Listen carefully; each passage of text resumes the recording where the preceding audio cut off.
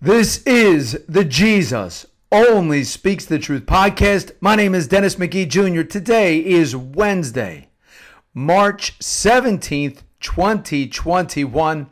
Happy feast day to St. Patrick, one of my patron saints. My middle name is Patrick. And I really want to say happy feast day to St. Patrick, who of course is known for bringing Catholicism, Christianity to the country of Ireland. I am half Irish, I'm half German, half Irish, and so I would imagine if I traced my Catholic roots back, any of us that have any Irish lineage could trace our Catholic roots back to the efforts and the ingenuity of St. Patrick. This is just something that came to me today, more or less, I guess you could say, in terms of the identity of St. Patrick. Now, I don't know enough about St. Patrick, truth be told. But one thing that I'm aware of, as legend has it, is that when he taught the Trinity, the Holy Trinity, which is a doctrine that is, it's, by the way, if you're looking for evidence of the Holy Trinity in Scripture, I will say this. If you read the Last Supper in the book of St. John, you will get a very strong sense of Jesus explaining the Trinity. That's the first thing. Second thing is this. If you read the book of Revelation, remember where St. John is on the island of Patmos? It's the Spirit that is speaking to St. John. And you clearly, the Spirit is also making the reference, the idea that he is the Son of God, right? In the Alpha and the Omega. So, what I'm trying to say is if you read through the book of Revelation, you will see clearly it is the Spirit speaking as God. So what I'm trying to say is that the Holy Trinity, some people say it's not in Scripture. I would make the case that it is in Scripture if you look clearly. And also, finally, as many things go back to, remember in the book of St. Matthew, chapter 16, I talked about this last week, when Jesus is founding the church upon St. Peter, Jesus is stating he's going to give the keys to St. Peter. He's founding the church upon St. Peter. The gates of the netherworld shall not prevail against this church. Whatever St. Peter looses on earth will be loosed in heaven. Whatever St. Peter binds on earth will be bound in heaven. Point being is that is, well, what church is Jesus founding 2,000 years ago?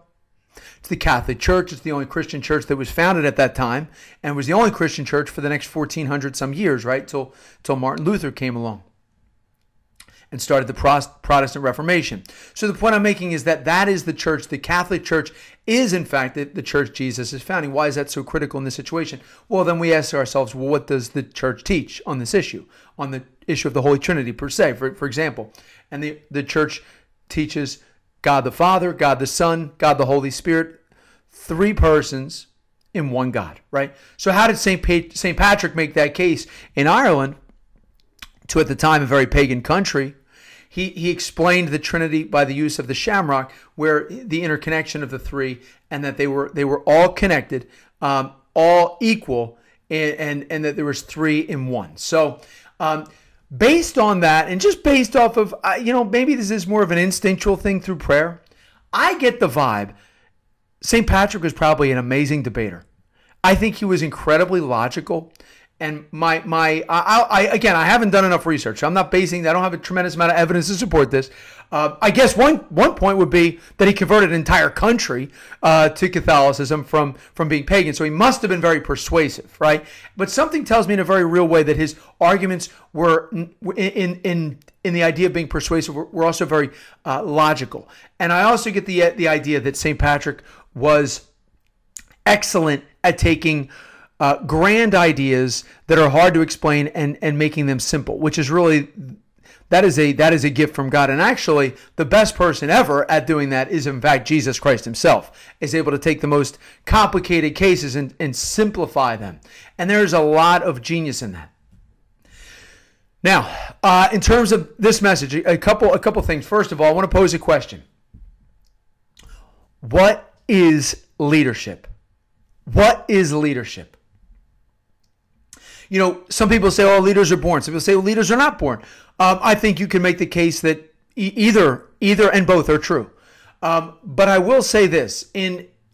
A lifetime ago, I used to work for a company called Enterprise Rent-A-Car. I'm sure you're very familiar.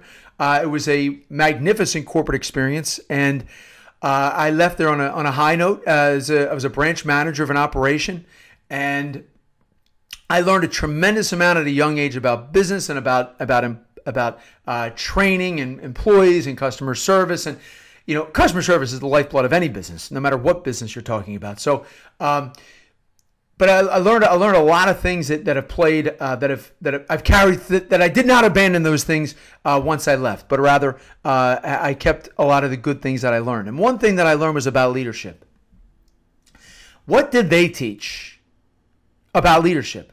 Did they teach that it was that you were born a leader or made a leader? Well, they didn't really address that issue. What they simply said in its most simplistic form is that leadership is by example. If you're a leader, you lead by example, right? Now, I think I've seen that so true in my life, and I think that was a very valuable lesson. I can tell you to do this or do that, whatever. But if I'm not doing it myself, eventually you're going to see through. I think people are smart. By and large, people are intelligent, and at some point you're going to see through that phoniness, for lack of a better word, that you have to be authentic. So where am I going with this entire situation? Well, where I'm going with this is that the last few messages that I've done have been the emphasis on a devotion to the Sacred Heart of Jesus and the promises that Jesus makes to those of us who are devoted to his most sacred heart.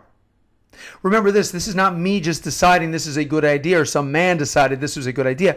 Rather, this is the direct instruction from Jesus Christ himself. The devotion that I'm focusing on at this moment is the actual Sacred Heart devotion from the 1670s. Fully approved by the church. Countless miracles have been attested to this devotion. And I can tell you right now, I've seen so many answered prayers through this devotion, through the actual Sacred Heart of Jesus. So I can personally attest. In fact, I'm doing this. On the podcast, I use the Sacred Heart of Jesus as the icon. I use that exact image on the book, right? Why? Because Jesus said he promises great graces and blessings if you venerate that blessed image of a Sacred Heart. So it's by design. Now, how to practice a devotion to the Sacred Heart, that's the last two messages. I'm not going to get into that today because what I have to get into today is how to be an apostle of the Sacred Heart of Jesus and the promises that Jesus Christ makes to those of us who will spread this devotion to his Sacred Heart.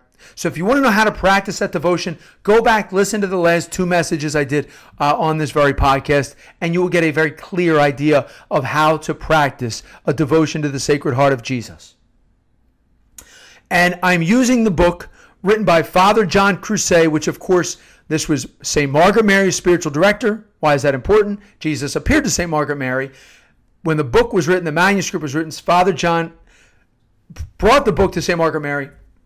She presented the book to Jesus, and he gave it a resounding yes, his stamp of approval. This is what I want, right? So clearly I'm paraphrasing to some extent, but you understand what I'm saying. Jesus gave it his full stamp of approval. So this book, The Devotion to the Sacred Heart of Jesus, there I read last week a variety of different promises about the consecration, about practicing the devotion, about honoring the image. The last 2 weeks I did that. This week is about those who are ready to make the step about being a leader, right? Leading by example, practicing the devotion, and now spreading the devotion, all right? Now remember this too. I'll tell a very quick story before I get into these promises. I know at some point in the last 5 years I've told this story, but are you familiar with the term divine appointments? Divine appointments? Think about it for a minute. What is a divine appointment? Well, by definition, it's that God places you somewhere where you're supposed to be, right? All of us have experienced divine appointments. Whether we realize it or not is a different question.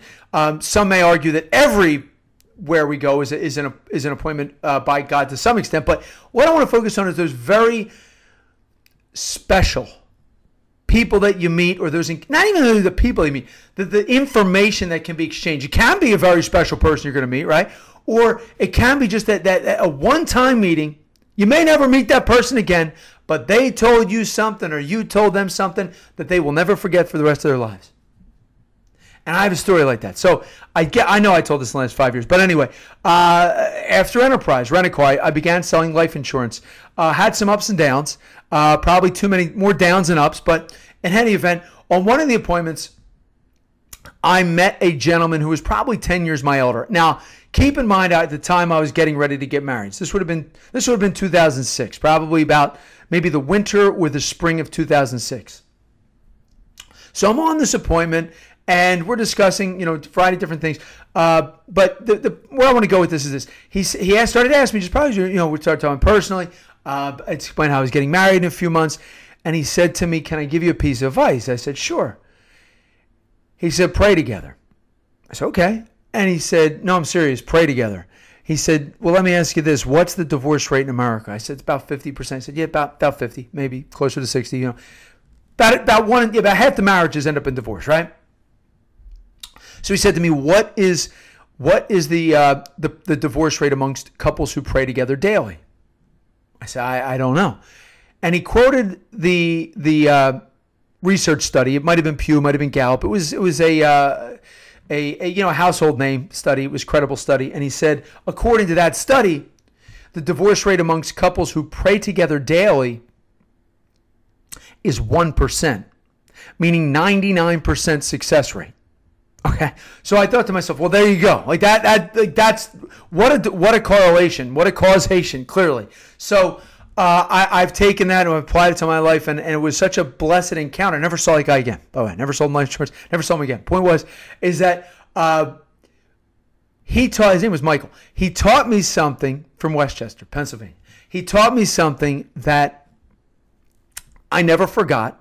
I've employed for the best I can throughout my marriage, and I think it was one of the greatest lessons that I learned in terms of about a happy, successful marriage. And now my wife and I, we've been married 14 and a half years, coming up on 15 years. So you may be listening to this message thinking, you've been married 50 years, 60 years, whatever. We have a way to go, clearly. But one lesson I plan on taking forth is to pray together daily. Now I'll take it a step further. I'm really trying to get in the habit of asking myself this question, and I encourage you to do the same. When you hear something, when someone teaches you something, when someone says something, or you think something, ask yourself this question: what did Jesus say about this? Okay. Well, the reason I'm saying this is Jesus promises, if you're devoted to his sacred heart, a devotion to his sacred heart, which again, you can go back to the last 2 weeks, listen to how to make that practice. Jesus promises peace in your family. He promises peace in your family. So I would even take it a step further and say practicing a devotion to the sacred heart would be a great investment in your family and in your marriage. Okay? So, with that being said, leadership by example. So we need to begin the practice of the devotion to the Sacred Heart of Jesus and then begin spreading the message. And as we experience these blessings, what's going to happen? We're going to become more enthusiastic, more joyful, right? So let me begin reading a few of these promises to the Sacred Heart of Jesus. What this is, this actually reads verbatim, 10 promises for the apostles of the Sacred Heart of Jesus. I urge you, if you're hearing this message, take seriously the promises. They're made by Jesus, and think to yourself, how can I begin to spread this devotion?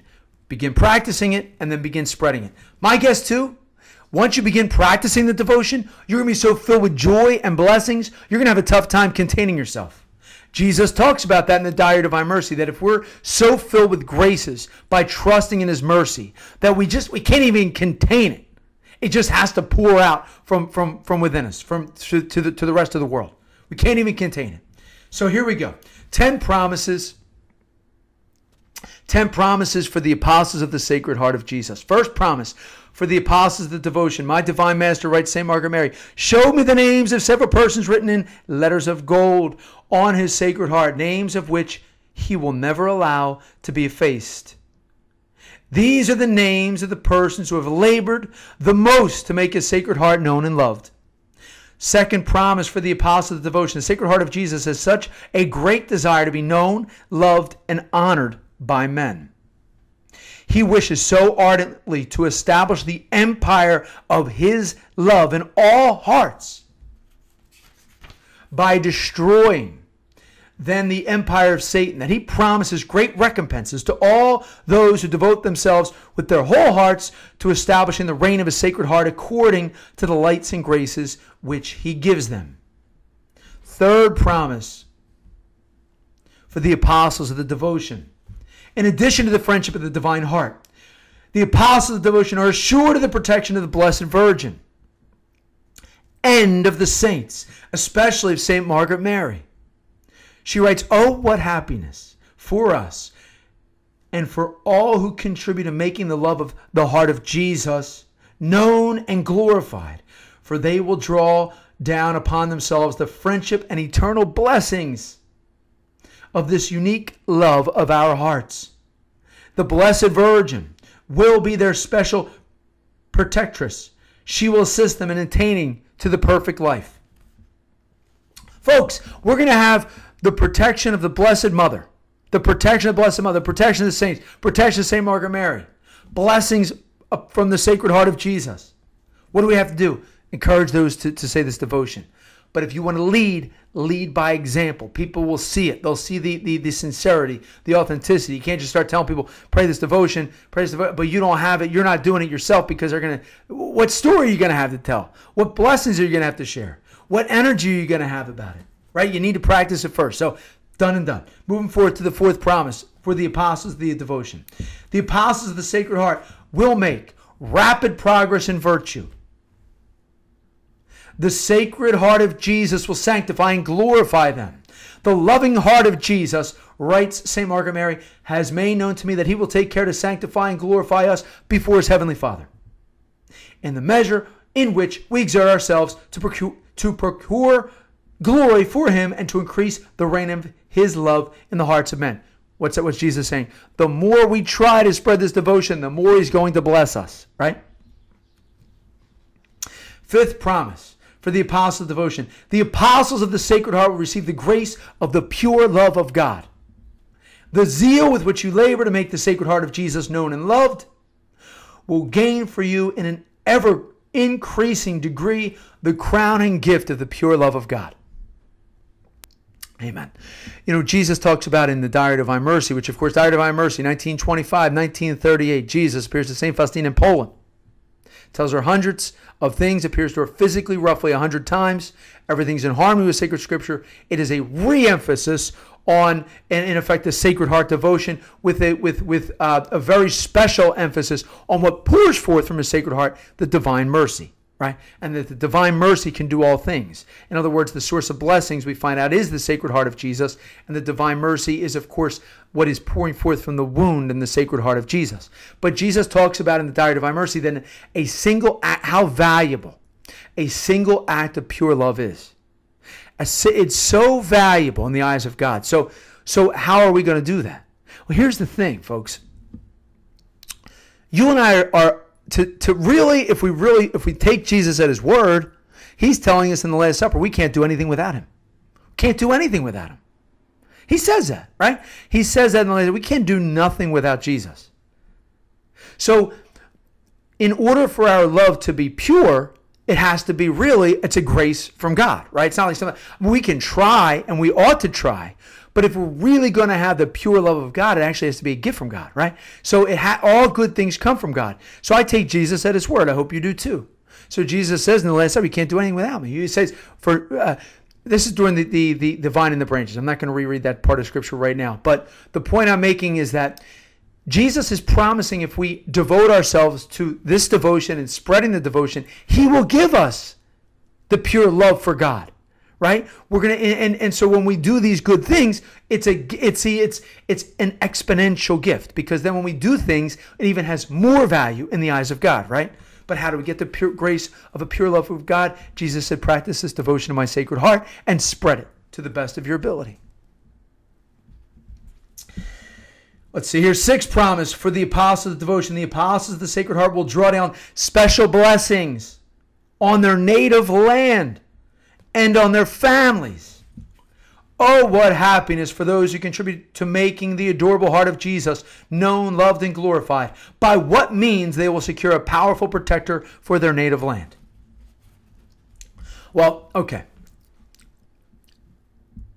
My earthly dad always says, if you and I were born in America, we basically hit the lottery, right? I mean, we think about how great this country is. I love our country. It's such a blessed land.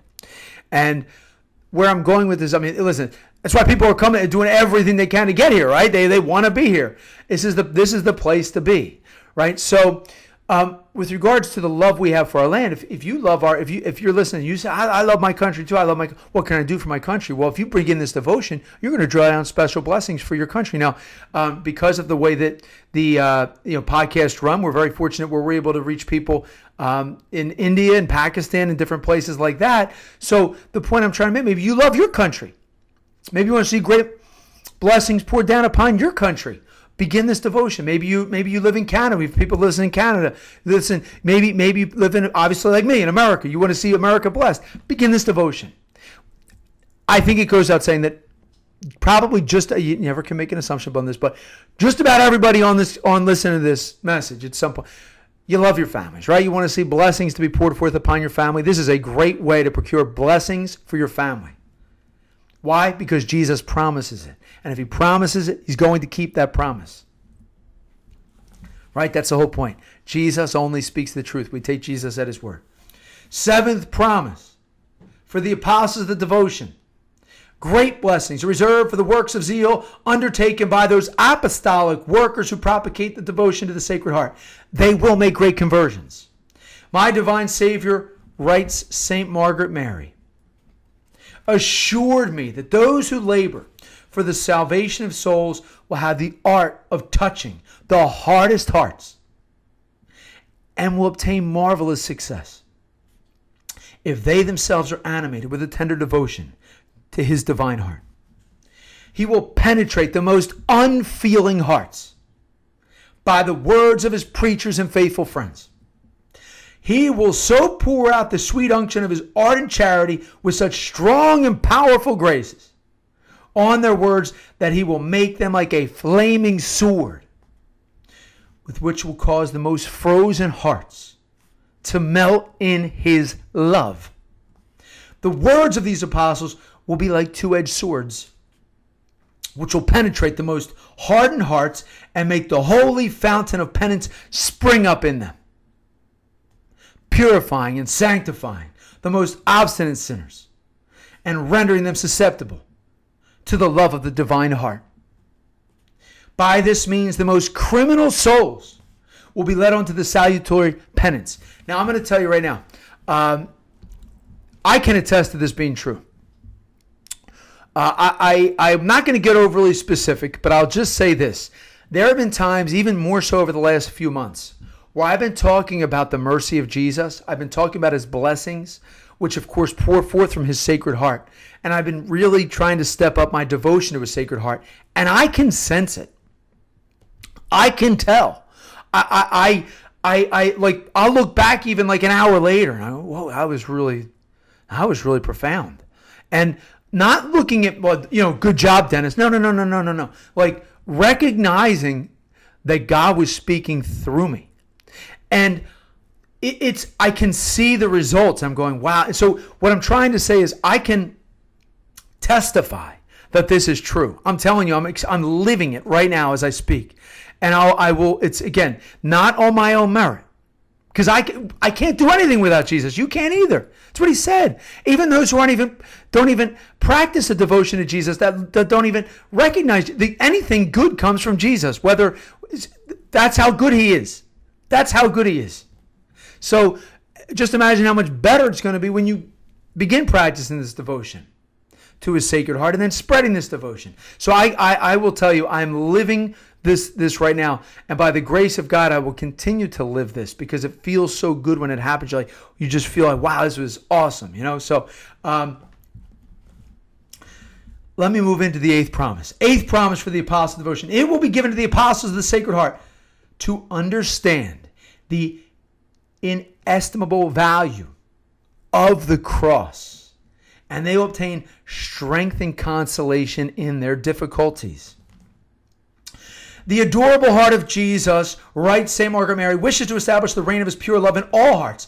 Happy are those whom he will employ to aid him to establish his reign.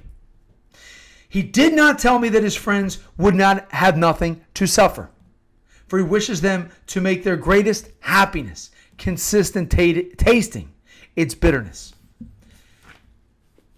My comment to that is this. Sometimes, some days are going to be tough, right? That's just the way it goes. But what I remind you though, remember this, the mercy of Jesus is greater than our sins and those of the entire world. His mercy is so great. Jesus promises in Diary of Divine Mercy, no soul that is called, Jesus says, no soul that is called upon my mercy has been disappointed or brought to shame. Amen. So, and Jesus is promising great blessings if we practice this devotion. So what I'm trying to say is, even though sometimes you're going to get hit, the blessings and the mercy far outweigh the hits, right? They far outweigh the hits. And even when you get hit, it's that much more quickly Jesus is going to restore you and console you. And before you know it, you feel magnificent, right? You recognize the truth. Now, remember this. Now, I said this before, but I don't want to get too far. Jesus says, he is the truth, right? He says that in Scripture. So if he is the truth, he therefore, by definition, only speaks the truth. And anything that runs counter to his words is by definition untrue, right? It's a lie. So where I'm going with, and remember this, when Jesus first appears to St. Faustina in the Diary of Divine Mercy, Jesus says, my love deceives no one. In other words, he is the truth teller. Remember this, in the effort of this good habit, we ask ourselves, well, what did Jesus say about the truth? Well, he said he is the truth, and he also said it shall set you free, right? He didn't say the truth hurts, by the way. Now, I'll say if the truth sets us free, I'll make the case that the truth heals. The truth heals. Because if Jesus is the truth, which he says he is, and Scripture says by his wounds we are healed, we are, in effect, what? Healed by the truth. It's the deception and the lies that cause the pain and the hurt. So, my point ultimately to this is this. Yes, sometimes you're going to get hit, but what I'm trying to say is that the blessings and the mercy of Jesus are going to so far outweigh the hits, it's so well worth it. Done? Moving to the next. Where are we? We are wrapping up 9. We have 10. Total is 10 promises. We're at the 9th right now. 9th promise of the Sacred Heart of Jesus. Ninth promise for the apostles of the devotion to the Sacred Heart of Jesus. The apostles of the Sacred Heart will obtain the grace of final perseverance and of a holy death. Many times, and I'm guilty of this as much as anybody, I focus so much on the here and now, right? Now, by the way, part of that is because we have to do God's will, right? And that is the here and now. But sometimes I'll be the first time I forget about the eternity. I remember the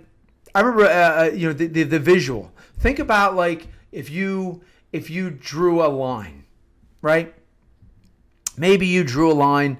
I don't know, like you picture the line, and then you just drew a line like infinitely longer, infinitely farther. That would go infinitely farther than the line that you drew. That's the difference between our life on earth versus eternity, right? I mean, think about that. Eternity. We can't even comprehend that, right? As humans, it's like it's almost incomprehensible. But the point I'm making is that Jesus is promising the grace of final perseverance and a holy death. In other words, that is a very good thing, right? For the end game, for the final moments. 10th promise, final promise. For the apostles of the devotion, the Sacred Heart itself will be the reward of its apostles. Happy are those, writes St. Margaret Mary, whom the Sacred Heart of Jesus will employ in establishing his reign. For it seems to me that it is like a king who thinks only of recompensing his friends while he gains victories and triumphs over his enemies. When this heart reigns victorious on its throne, it will be itself their eternal recompense. Amen. Remember this, the Sacred Heart is a source, as Jesus tells us in this devotion, the Sacred Heart is the source of all blessings. It's the source of all blessings. All that you want, all that you need, it's coming from the Sacred Heart of Jesus. All the good things that you have in your life, all the things that you're thankful for, is a gift from the Sacred Heart of Jesus. What we're finding out is that's exactly what we're going to get. So in other words, this gift that, yes, as is always said, this gift that continues to keep on giving. That is the Sacred Heart of Jesus. And Jesus is saying he's going to give you, the gift is his Sacred Heart. So we continue to receive those blessings, those mercy, those graces, that peace that only Jesus can give. My name is Dennis McGee Jr. Thank you for listening and supporting the Jesus Only Speaks the Truth podcast.